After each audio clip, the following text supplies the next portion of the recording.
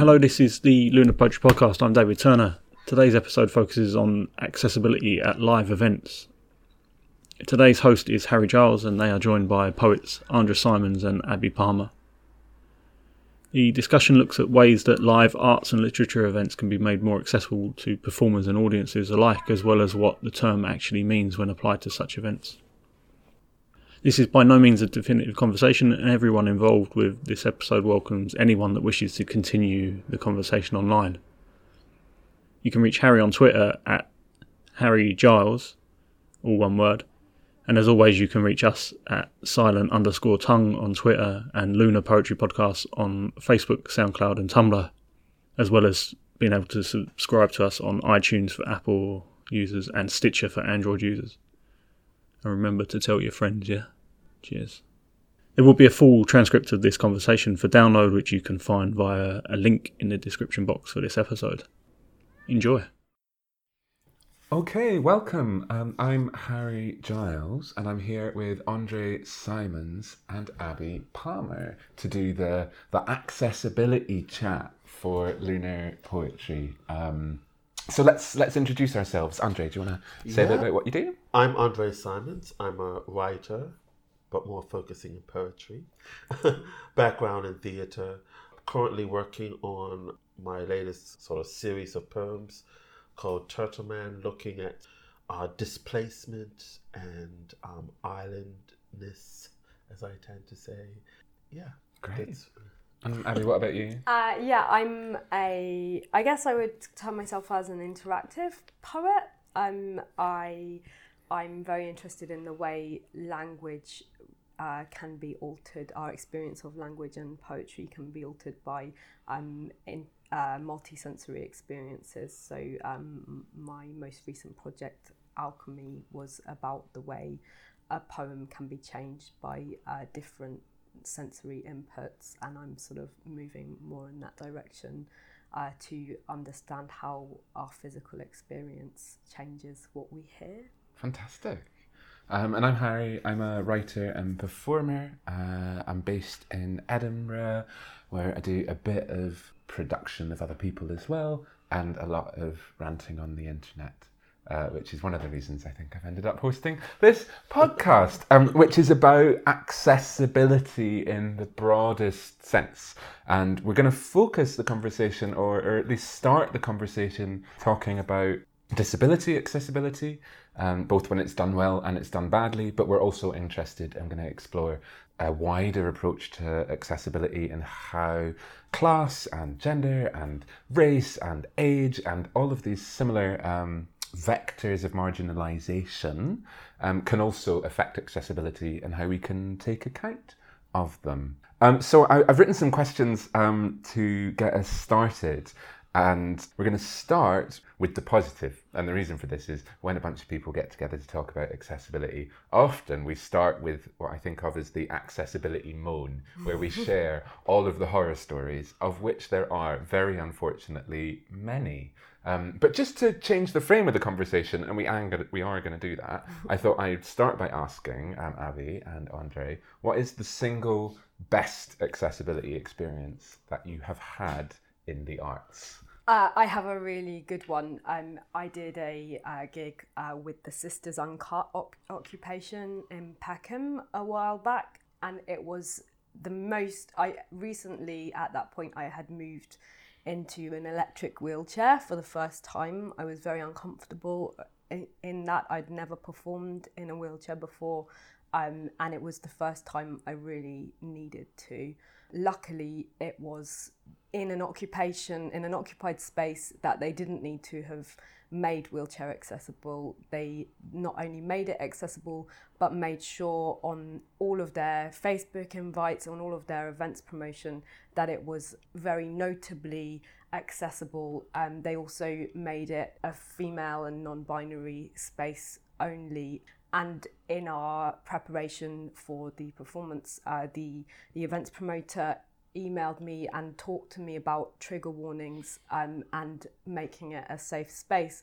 And actually, as a result, all of the performers found that because we were allowed to discuss trigger warnings in advance, we were able to all be ourselves a lot more. And were able to have conversations that perhaps live on stage you wouldn't normally feel comfortable in having. I came onto the stage in my wheelchair and was able to get up and move around and get back into it, but I was also allowed to be myself in terms of the other types of issues which come up. When you're performing, you put yourself into a persona, and sometimes professionalism doesn't always equal disabled or traumatized or suffering. And I think that having the conversation in advance about this is what we're allowed to talk about and this is how we're going to frame it, meant that everybody that evening went away feeling nurtured and having really honest. It was the most honest performance I'd ever done.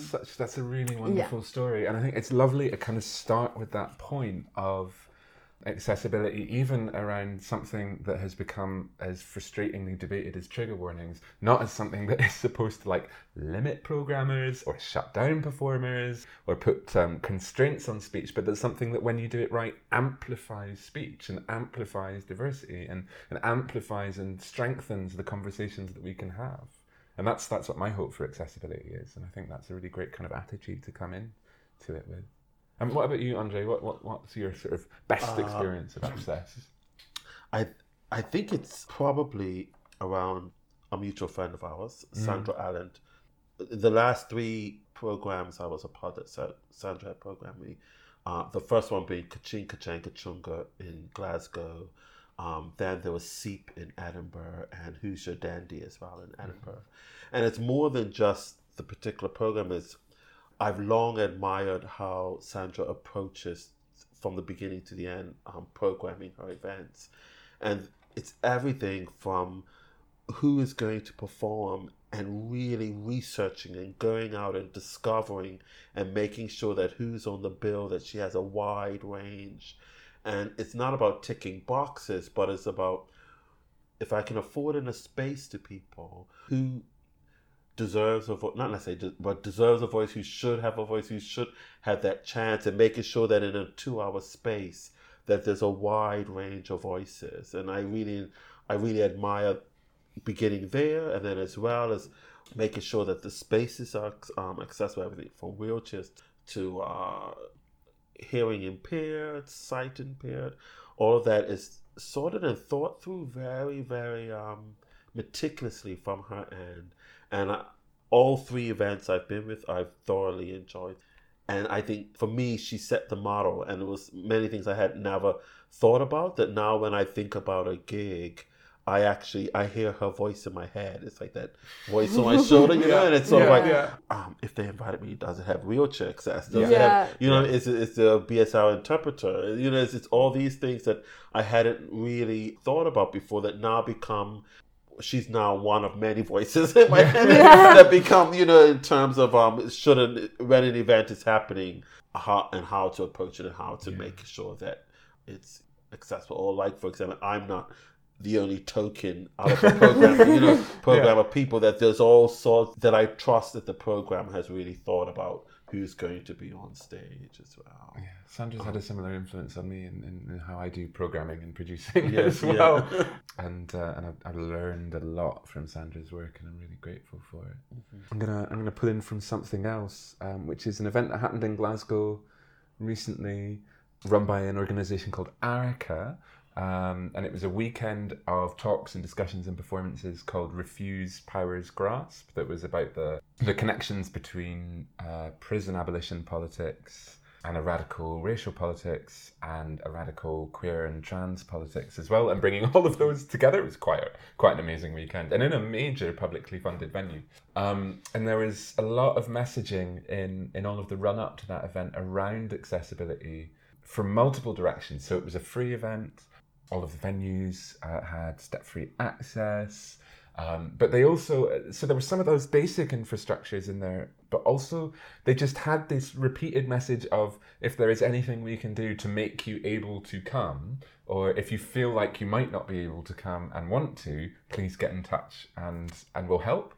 And I saw that message over and over again, and it did take repeating. And the more the event was advertised, the more I realised it was going to be really, really, really popular and crowded. And it's also a free event, which is great for access, but also often means that you have these huge crowds trying to get into a small space, and sometimes that can be an access nightmare. So I wrote to them, and eventually it took me a long time to get up the guts to write to them and said, so when venues are really packed and crowded, sometimes I have panic attacks, and it'd be really nice if I could come to your events without having to stand around in really noisy crowds and be kind of crushed through a door. And I was also wondering if maybe you had like a quiet space that people can sit in where it isn't going to be really loud. And they got back to me really, really quickly and said, yes, we'll just reserve you a seat. That's totally fine. Have you got any friends that are coming you want us to reserve a seat for beside you? We can do that too. And there'll be a quiet space upstairs. So they did all of that just like quickly. And I think they were doing a bunch of it anyway. And then when I got there, one of the programmers clocked me and just came in over and had a quick chat with me about it, just in a really personable way. And it just made me feel so welcomed and looked after and cared for. And I know quite a few people with different disabilities and different access needs had quite similar experiences, so that they were looking after it both in an organisational way, but also in a personal way that makes a difference. Because I think at heart, access is about learning how to treat everyone around you as a human who deserves connection, and that there are loads of different types of humans, and your assumption about what a human might need is usually wrong. You have to actually listen to what they need and then try and help. So yeah, that was a really good experience. What do either of you think about what's kind of common between those stories? What do they tell us about access? I think listening, exactly what you've just said, the idea of assuming nothing, but making as much information readily available from the beginning as both a promoter for performers and a promoter for audience members, stating what you are able to provide, what you may not be able to provide, and a contact for if you have a need, please ask in advance. All of those things are really important, and as sorry, I just went into a loop in my head there.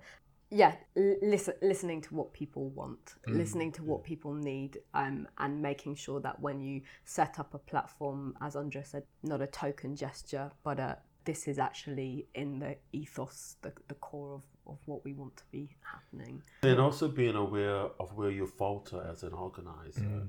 And if you searched and you have a space that isn't accessible, say it, be upfront and say it, and know that maybe the next time that you will search otherwhere, or don't advertise because you may have a BSR interpreter that it's accessible when you can't have wheelchair users coming in, you know what I mean? Or you have to know where your limits are, and letting people know, and letting an audience know, and but yet always knowing that the intention hopefully is that you're growing from there, that you're developing from there. If that is what your aim is, I feel like if you wish to widen your audience, you have to be aware of that, and you have to be able to be truthful with yourself as an organization, or as a person organizing, where you are and where you're going. And I think people appreciate that, as opposed to people trying to tick box or say that they're doing something when they're actually not, and saying, we did, or skimming over it. Exactly. And I think part of both of those is knowing that no one person has all the answers as well.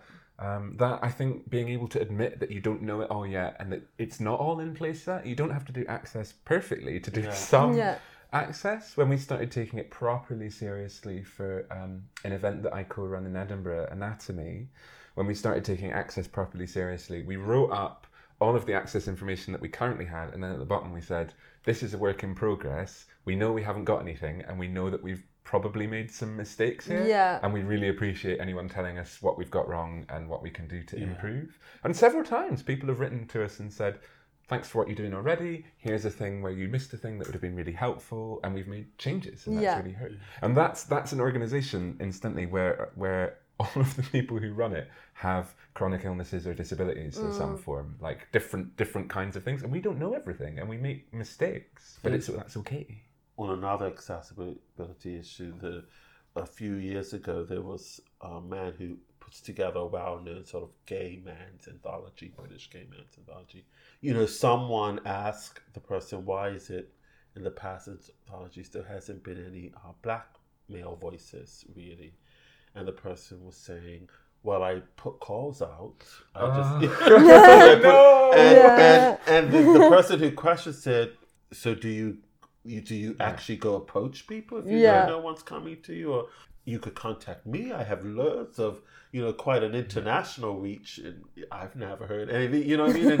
And I think it's those sort of things. But the person was in such denial about, I think because they didn't want to be labeled racist, or that they were in such denial around that, that it's like you can't go anywhere, because that means the person, either they take it on board and then they say, someone's actually offering me, reaching out and saying, I'm going to take them up on it, or they will continue in many ways doing what they're doing. And from what I know, it is in lots of ways continuing in the way that they're doing it, because they're either afraid to go into the work of reaching out, or something else is preventing. But it's that's just another accessibility.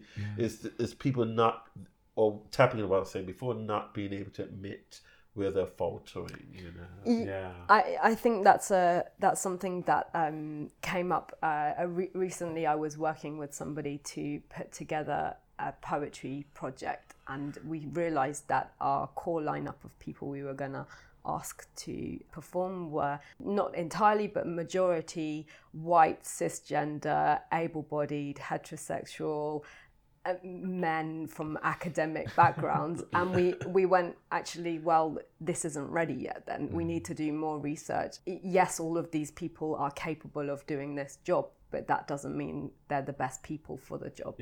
Or it doesn't mean it's about asking yourself, do these people, yes, maybe they are capable of doing this, but are there other people that I haven't been made aware of yet? Let's look for those people. Let's do more searching before we release another anthology full of white, heterosexual, able, we don't need more. And it's not about ticking boxes. It's about saying, but we've heard these voices. Those voices exist. This isn't a new thing. For me, that was important. So we haven't gone ahead with that aspect of the project until we're ready and we're asking the questions. I'm not saying we're doing it right, but we've at least started by admitting our flaws. I think that's an important thing. And there's no shame in it either. That's great. We're all flawed. We're all incomplete. I feel like part of that as well is that if you're doing an ongoing project, building diversity into your artists and into your audiences often takes a bit of time, because you have to win trust in a lot of cases. That's often the case with disability, and it can be the case with kind of other lines of marginalisation as well. If all of the organisers come from a particular position of privilege, they have to work extra hard to get diversity in, because everyone's going to be worried that they're just the token, essentially. And I've been there. I'm like, if somebody invites me to talk on a panel about autism or whatever, I immediately think, like, am I just there to be the one token with a bunch of doctors? Or is this something that's actually going to centre autistic people's experiences? And I think because such a shallow approach to access and a shallow approach to diversity has become endemic in the arts, that there's often a bit of suspicion.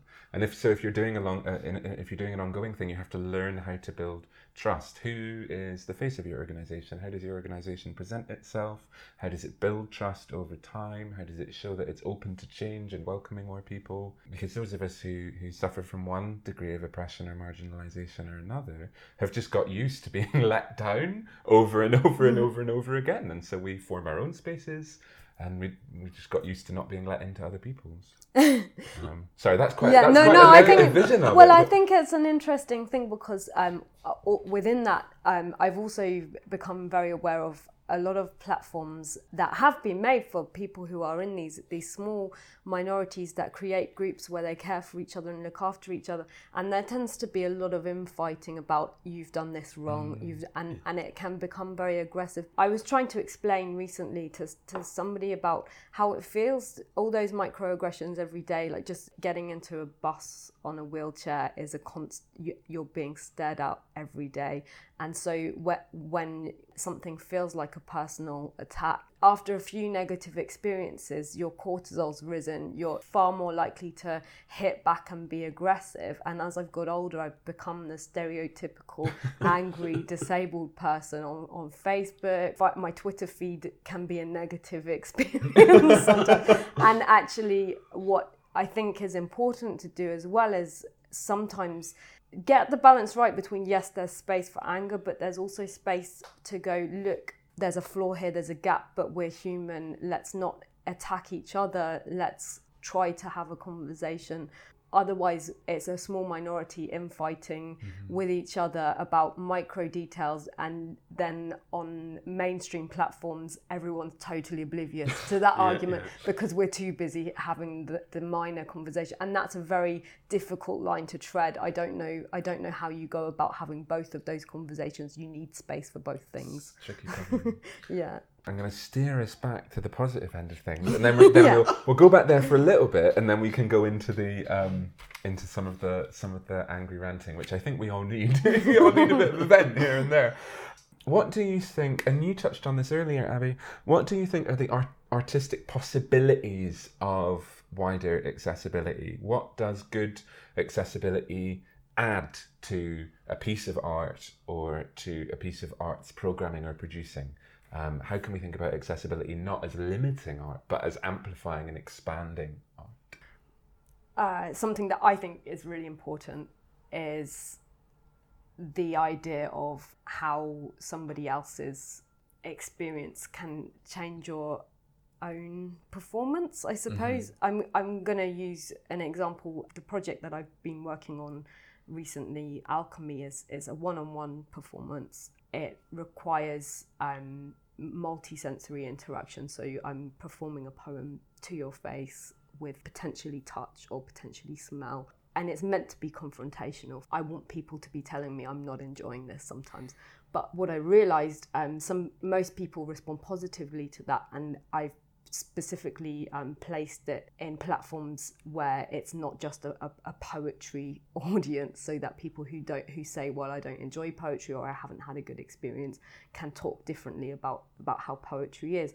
And for me, I thought, okay, I'm ticking all the right boxes here, this is a good conversation to be having. And then somebody came along and said, well, actually my neurological profile is different, and you invading my physical space like this has been immensely uncomfortable. And I realised I hadn't asked permission to make that intrusion, and by asking permission to intrude, I don't think it would have changed the experience. It could still have been a discussion about comfort and discomfort, but I could have made that a less neurologically confrontational experience just by being aware of that conversation. I've lost track a little bit. No, I think you're totally making sense. You're sort of saying that by giving people an opportunity to consent and set their own boundaries, you actually enable a deeper confrontation, and you enable more types of confrontation because people have said, yes, I'm willing to be confronted in this Yes, way. exactly.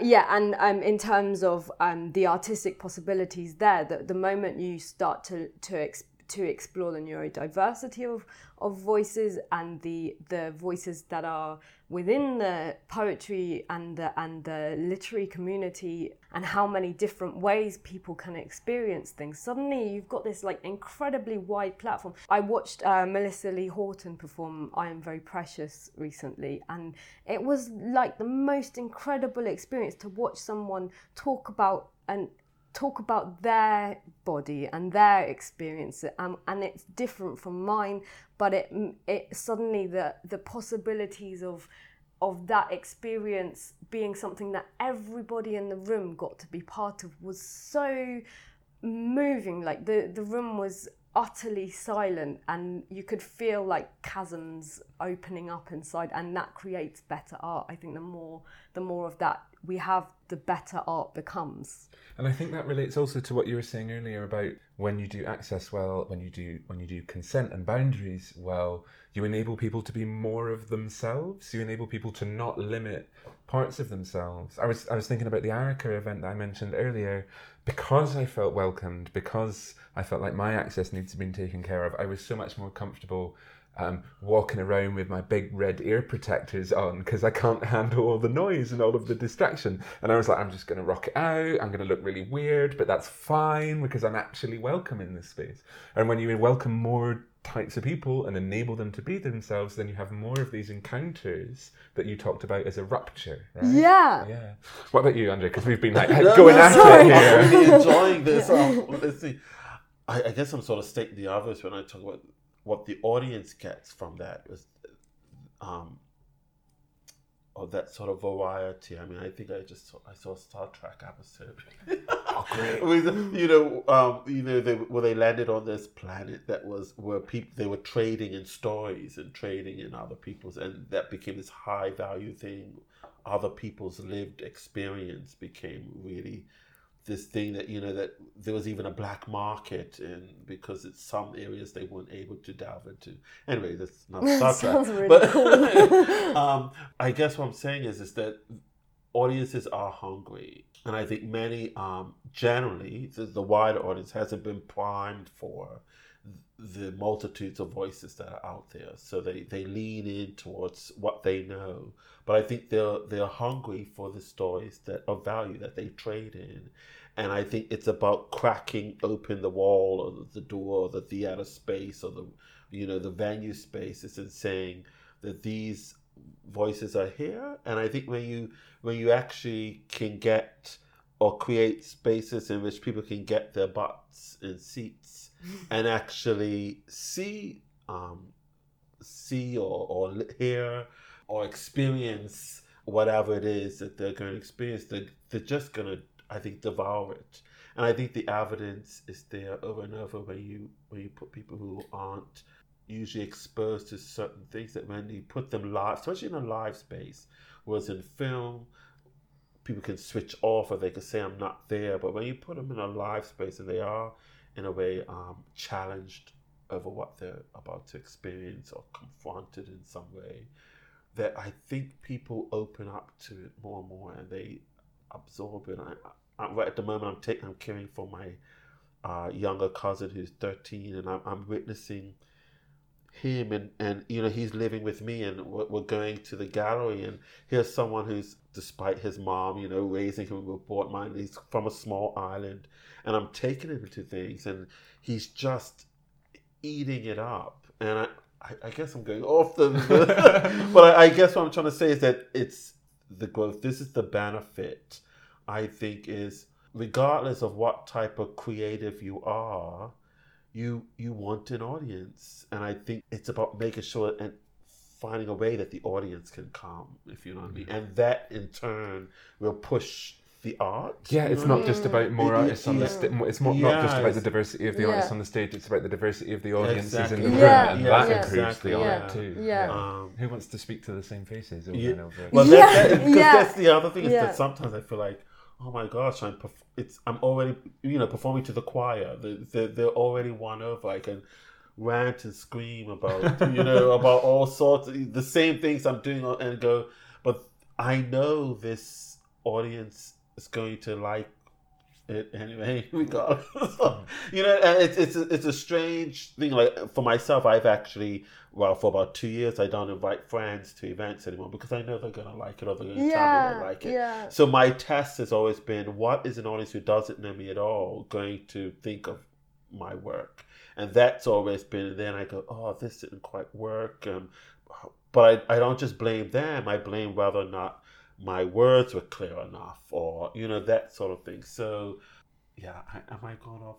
No, I think that's I would agree that I think that's, and I mean, if you look at the political situation we're in at the moment, in so many ways it's like a 50-50 state, isn't it? Like 50-50 world right now, where it's one side of the coin or the other. And I think you see that in mainstream television, in mainstream arts, either there's the embrace of diversity or the no, we want things to stay how they are.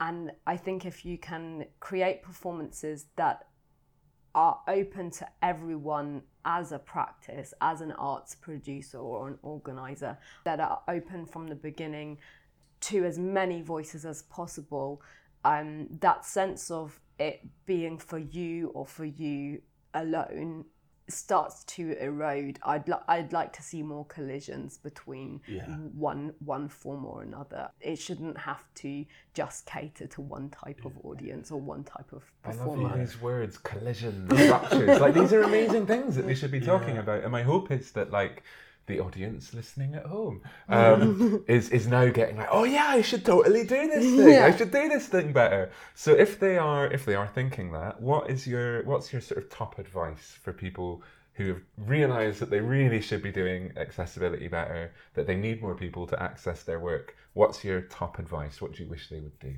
I think you could do simple things like, well, no, it's an assumption by me saying most people, for what I'm about to say, saying that most people have a computer when most people don't. But if you happen to have access to the internet, I think you can often start there. If you have it, it's a simple place to begin in terms of, I would like to do an event. Let me type some things into this browser, and see what pops up. And then maybe I can send a comment to their Twitter or to their something and see if they get back. And then sometimes I think it requires activity. You have to sometimes go out and meet and speak. And I just think if you're going to organize, it takes a lot of thinking what it is you want and giving yourself a proper time frame to put that on. And if you don't have that proper, let's say a friend says, oh, I can give you that space in 2 weeks. It's okay to say, I think I can do so much in 2 weeks, but maybe this would be the platform that I'll invite some people to or something, and then they could see and say, I want to go bigger and broader, wider, higher, and bring those and bring it in. But I do think you again, knowing what we talked about earlier, knowing your limitations, but then also having an idea and sharing your ultimate goal with others so that people know where, so they can help you get there as well. I think that point around planning and time is really, really important, because so much of the arts is operating under so much pressure, and there's so many people feel like they constantly have to be producing, making more. One of the effects of that is that so much stuff happens on a shoestring. One of the effects of that is that so much happens in the first space that you find that you can get into. And then, as a result of both of those things, the first thing that gets lost is accessibility, and broadly accessibility, but I think particularly disability accessibility. People go for the first space they get, and it's usually up some stairs. Or people go for the first space they can get, and it's too expensive, so they can't have cheap tickets. And it's actually okay for your art to happen slowly. It's actually okay for you to take your time and plan so that you can do a better job. It might even work out economically in the end. You don't have to constantly be new and producing and making new things. You can let things happen slowly, and that way maybe more people will get to see it. I think also, as an art practitioner or an artist, being aware of diversity is important. If you are of the majority, if you are a person of the majority, I've heard complaints a few times, which I find quite fascinating, where people say, well, I know I'm not going to win this competition because I'm the majority voice. And just recognizing that experience as, well, this is what it feels like on the other side. But also, like, without being ranty, because recognizing that your space as a majority is something that I believe when you start to embrace diversity, you have to embrace that you have less space in the room because there are more voices, and that's exciting. That's seeing what comes out of that. But also, you can do things in your own practice. I'm no expert at any of this, but I was writing a poem recently and realised I was using gendered pronouns in it, and I thought, okay, what would happen if I took the gender out of this? And it became a totally different, it's not finished yet, but it feels like a more interesting process just by considering, okay, I don't have to be stereotyping in that way, or I don't have to be streamlining in that way. And the way stories are told, if you start to consider diversity and other voices in your experience in relation to them and the potential for how voices could be, embrace that. Like, embrace the fact that you're not the only voice in the room. Embrace the fact that that creates more interesting characters, that creates more interesting narrative streams. It's exciting. It should be exciting. Don't resent it. Everyone wants to be able to pitch to, as you were saying, Harry, everyone wants to be able to go as fast as they can and produce as much as possible. And that means every time there's a call for artists, you kind of check, do I tick that criteria? Can I be on that one? Can I apply to that? Actually slowing down and taking it at your own speed. We don't have to be industrialist artists. Yeah, that's a nice phrase. I agree with all of this stuff. But, Andre was talking about both that you can start by just Googling it or using the non-corporate, non-creepy surveying search engine of your choice. But you also do need to talk to the experts by experience. You do need to get out there and actually ask people, what do I need to do here? And I agree with that. But I would also add, if you are a funded organisation, if you have any public money coming in there, you must have a decent budget line around accessibility, and that needs to be written in from the start. And even if you don't know what you're going to do with it, you need to have written that in and decided that you're going to do something with it. And one of the top reasons for that is, if you don't know what you're doing around accessibility, pay somebody who does. Yeah. So what we did for Anatomy is we with Sandra, actually, we hired an accessibility consultant because we knew that we didn't know enough to do it properly. And we said, can you spend a couple of days with us auditing what we're doing and telling us what we're doing wrong and helping us do it right? So pay somebody who knows what they're talking about to tell you what you're doing wrong and then actually do what they say. I think and you can budget for that. Yeah. And I think that's one of my top bits of advice to help make that happen. And with not just organized, but organizations as well, so it's being aware around your own prejudices around all those marginalized groups and those intersectionalities in terms of, because when people are planning, often I think without being conscious of it, they imagine certain things. So they imagine when they're, for example, they say, when we're programming, this person may be hearing impaired.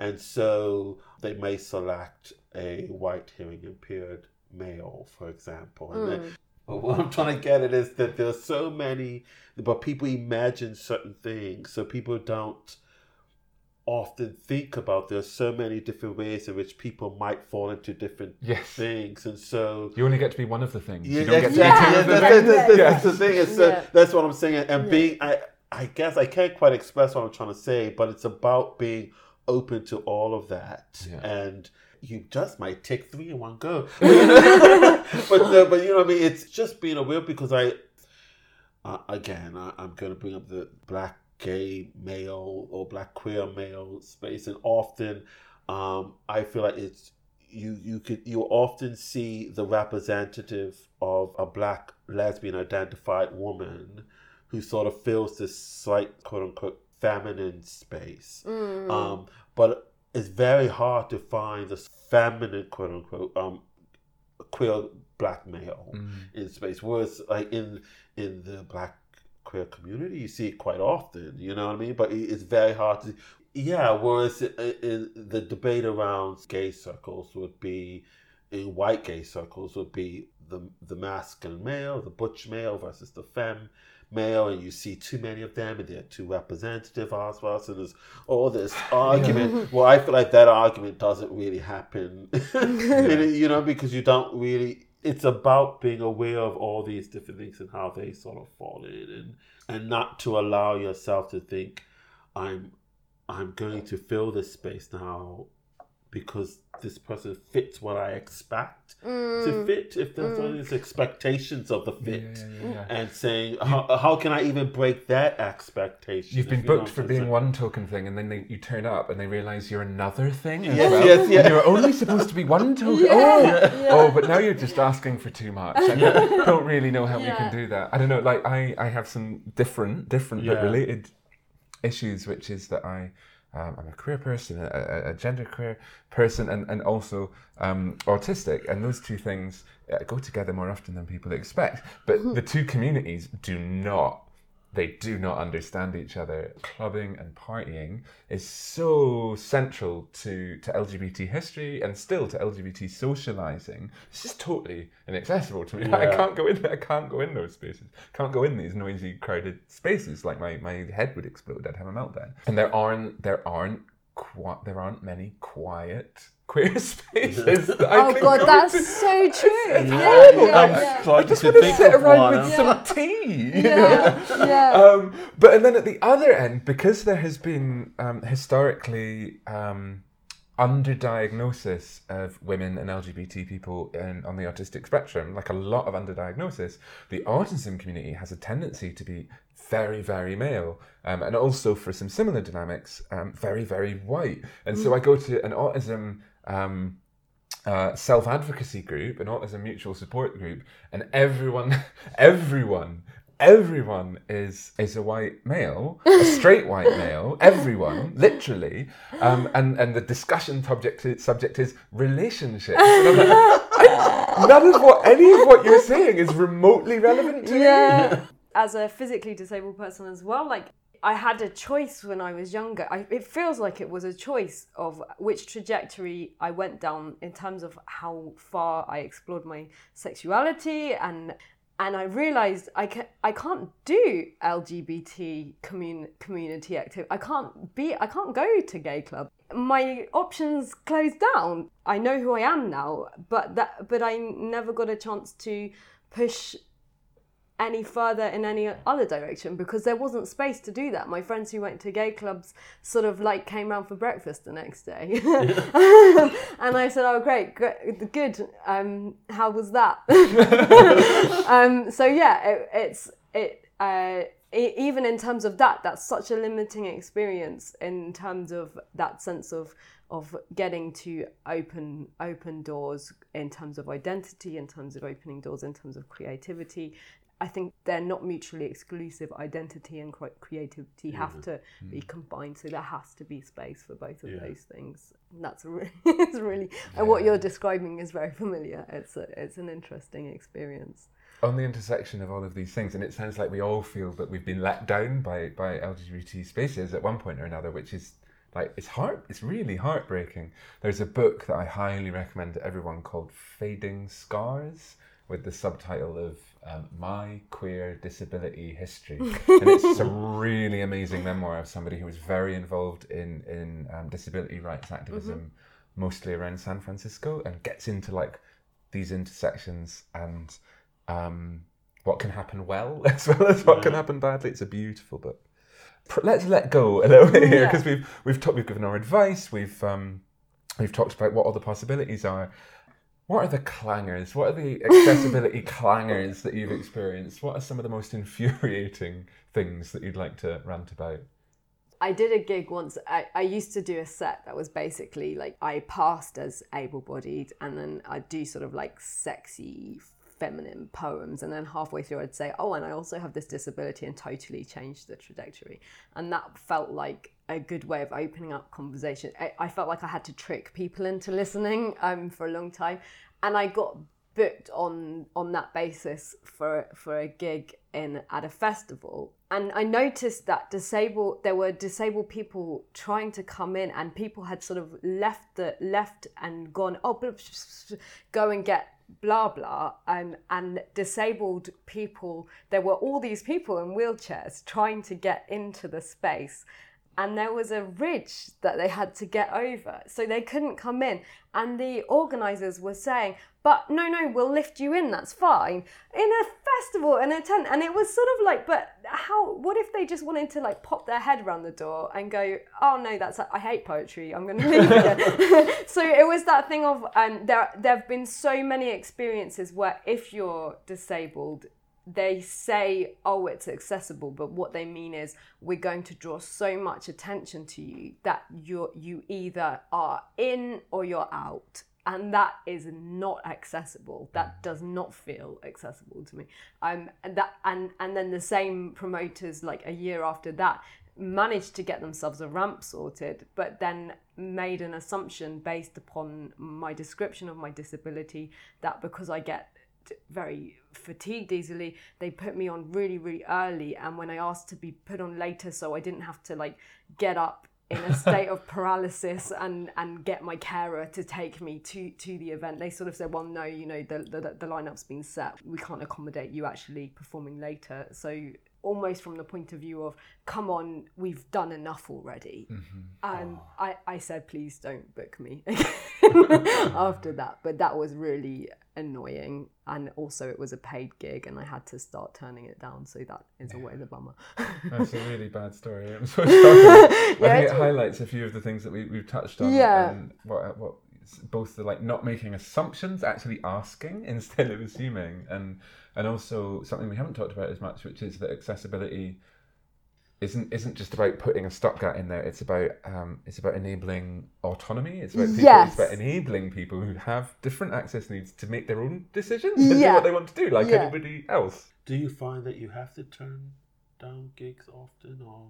I have a situation where, because I sometimes pass as able-bodied, I get asked to do things and have to be the one who raises that actually is the station nearby accessible, is the venue accessible. And yes, I do sometimes find myself turning down performances just from the sake of, no, that's not physically manageable, or financially I wouldn't be able to get there. And it's not that I want to be a millionaire through being a poet, but if you spend more money getting to a venue then you can afford that week, that makes it an impossible feat. And also in terms of just attending things like open mics and stuff, what I find in the arts world is you have to be physically present a lot, and if your body can't be, it's so easy to get just forgotten, and people it's the chats in pubs of, oh, what are you doing, why are all the conversations in pubs? That's also a problematic situation. There's something, when I first came here, was the networking is done, especially in the poetry world, around the pub and the open mic space, especially the open mic space.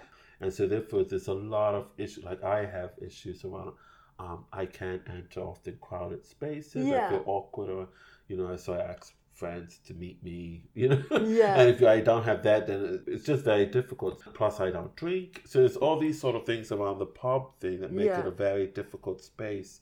And I know that in 10 years, what I was able to achieve in Bermuda, where I'm from, compared to here, even though Bermuda's small, I know that, but it's been very slow because I know of where that focus lays, and if you can't access that in itself, then that makes it really difficult. It can be really hurtful as well, because you have people that you formed friendships with, and you suddenly realize if you say, no, I can't drink for health reasons, or no, I can't come to that event for health reasons, or you don't always want to explain why. Sometimes you just can't be there. You sort of get forgotten, and that feeling of every time my body crashes, I feel like I'm rebuilding not only my physical self but my artistic self from the very ground, and you sort of turn up at an event and people fail to recognize you, and you think, but a few years ago I was your resident poet, or you know, like I was somebody who, or even I just thought we were friends, and friendships are so much in the arts world sometimes about who's doing what. Finding who's really listening and who really wants to hear from you, or keep turning up, or keep being there for you. Like that's a different thing to who you're schmoozling with, and that can be a very can leave a sort of foul taste in your mouth, I think, when you realise, oh, okay, I'm no longer relevant because I haven't been here. It's really painful, I think, this overlap between your social world and your professional world, which is a huge part of the arts, right? And that the social world and the professional world are often the same thing. And as you've both been saying, like, the networking, the professional relationships are built in these casual social situations, that there are all sorts of obstacles to entry to. I have my own obstacles to entry to those things, and I almost never go to the post-gig chat. The way that I think about it, of any networking event, of any post-gig socialization, is that's going to be the hardest job that I have to do that day. Getting on stage and performing, no problem. Totally happy with that. Often gives me more energy. I mean, obviously it's work, so it takes some effort. Going to any kind of social or networking event is the biggest drain of energy, and I have to think about going to it as a very difficult job that I have to do. And so I go to like one of them. If I might go to one a month. I might save up the energy to stay after the gig once a month. Otherwise, I'm like literally on my bike and away home to sleep. It's so much better. And without social media, I would not have an arts career, because instead of all of that networking, which requires a social facility and an ability to be in crowded, noisy spaces that I simply don't have, I wouldn't have been able to build a reputation or an interest in my work. But I'm good at Twitter, so that helped, and that kind of formed a part-way substitute. But I still feel what you're feeling, which is this horrible sort of social death, that sometimes, because you're not present in the space where everyone else is socializing, because I'm like in bed at 9, that I don't get to have friends in my world. And those chats develop creative avenues, but they also develop creative ideas. It's the bit where you go, hey, let's do a thing with this, and then you follow it up later on. If you're not there for that initial momentum chat, it goes back to that thing of, okay, we've had this conversation, hey, let's do a thing with this. Now how are we going to bring in as many voices as possible if someone's not been in that conversation?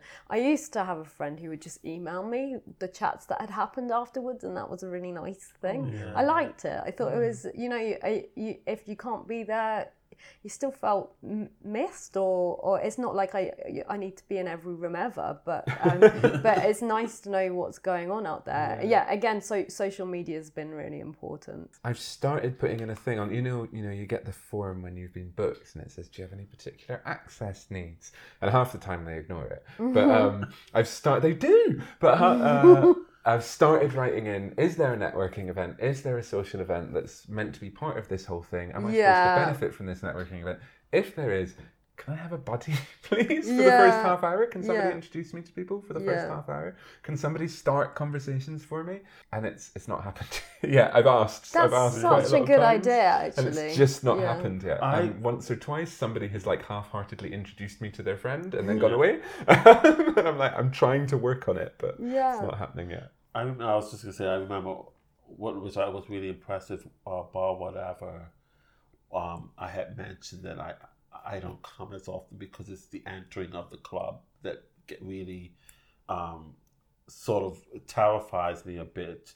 And I was impressed with, oh, that's no problem. We'll have someone meet you at the Tube and introduce you and walk in with you, and you can sit with them on I didn't take them up on it, but I was really impressed with that. The offer was there, and it was quick. It wasn't like, oh, what could we do? Oh, I know. It was sort of like, we've come across this before. Don't worry, we'll get someone out there. That's exactly what Sisters Uncut did as well. When I was saying I'm anxious about being in my wheelchair for the first time, they came and met me and brought me in. So it wasn't even just a case of, oh, we have access. It's like, we have access and we're going to check that you're okay. And that was a really important thing. Relatedly, when you have applications online, I think that's something that happens a lot, is the deadlines are very short. Like, hey, we've got a thing. Again, going back to that thing of produce it fast, we've got a deadline. And if you have a physical limitation, you need to sort of schedule in your day. So I find that I miss a lot of really important applications. I put them all in my Google Calendar and set like a week alarm. But if I can't type that week, or if there's a problem, those deadlines are often if you give me 2 weeks, there's no way in hell that's going to happen ever. Like that. So if you're going to meet those diversity criteria, why not have, this is our main deadline, but if you have a reason for not meeting that, please get in touch. If they were to say that and say, okay, we might possibly flex in your circumstances by a couple of days, that kind of thing would enable the initial conversation of, hey, do you want to take part in this thing, to reach out to a wider communities. That kind of went off topic. No, not at all. That's definitely there. That would be a really helpful way of increasing your diversity and range of voices criteria in from my experience anyway. I think I want to finish up on this idea of access everywhere, which is a slogan that I really like. This idea that what we should be aiming for is access everywhere, that there shouldn't be anywhere that anything happens that isn't accessible across all of these lines that we've been talking around. And I think my question to you then is, as a kind of wrap up, what is your vision for access everywhere? How would you like to see the arts transformed on that principle? I would like to see a world where access everywhere means that you're not only being booked when it's about your pigeonhole. I would like to see interesting genres booking interesting people. That's a good slogan. That would be really exciting if it weren't just a case of, okay, this is a specific thing catered to you and your needs. It just, you have needs and also you're good at this thing. That would be nice. That's a beautiful vision. I think jumping off from that is that representation. Again, I've put myself back in the seat of the audience. I would like to think that any given night, any person of any manifestation can know or know where to look and say, I'm going to see myself somewhere. I'm going to see myself in the art, and my story or a story similar to mine will be told. Or that, I met so-and-so the other day and I can go and see something that will give me some insight into so-and-so's life, that they're represented somewhere. You can see yourself. And the more that you see yourself, if you're creative again, then you're more inspired to create your story, and then you become one of the hopefully many that already exist and will exist that are telling our stories back. Because I think eventually, it's like if you have a bowl and you put all and they start spilling out. Let's say outside is the BBC, I don't know, or something, or whatever it is, or some theatre space. I do think people will be forced to hear. There's only so much you can keep the voices outside the door, and then they get loud and they end up breaking through. We need to see, and then you have more voices, and then eventually people will be forced to have to hear them. Or people will be going, why don't I hear about that? And they'll be asking, why aren't we hearing about that? And they'll be demanding those voices as well. Seeing yourself, and at the moments where you don't see yourself being changed and transformed by the people you are seeing as well. Yeah. So if it's like that thing of, if you only see like white skinny woman in crop tops, you feel ashamed for not being that. At the moment you see a fat person on TV doing something you admire, you stop worrying about, oh God, am I the right size? Because you go, well, there are so many ways to be. The more ways to be that there are in the world, the better we'll all be producing other things. That is, you know what, I'm going to leave it on that beautiful, beautiful sentence. That is such a wonderful last sentence. There are so many more things we could talk about, and obviously we're all just talking from our own positions, and no way have we covered every intersection thoroughly. But thank you both so much for that conversation. I've had a lovely time. It feels quite healing this morning. So thank you, Andre Simons and Abby Palmer. This has been wonderful. I was Harry Giles, and I'll hand you back to Lunar Poetry.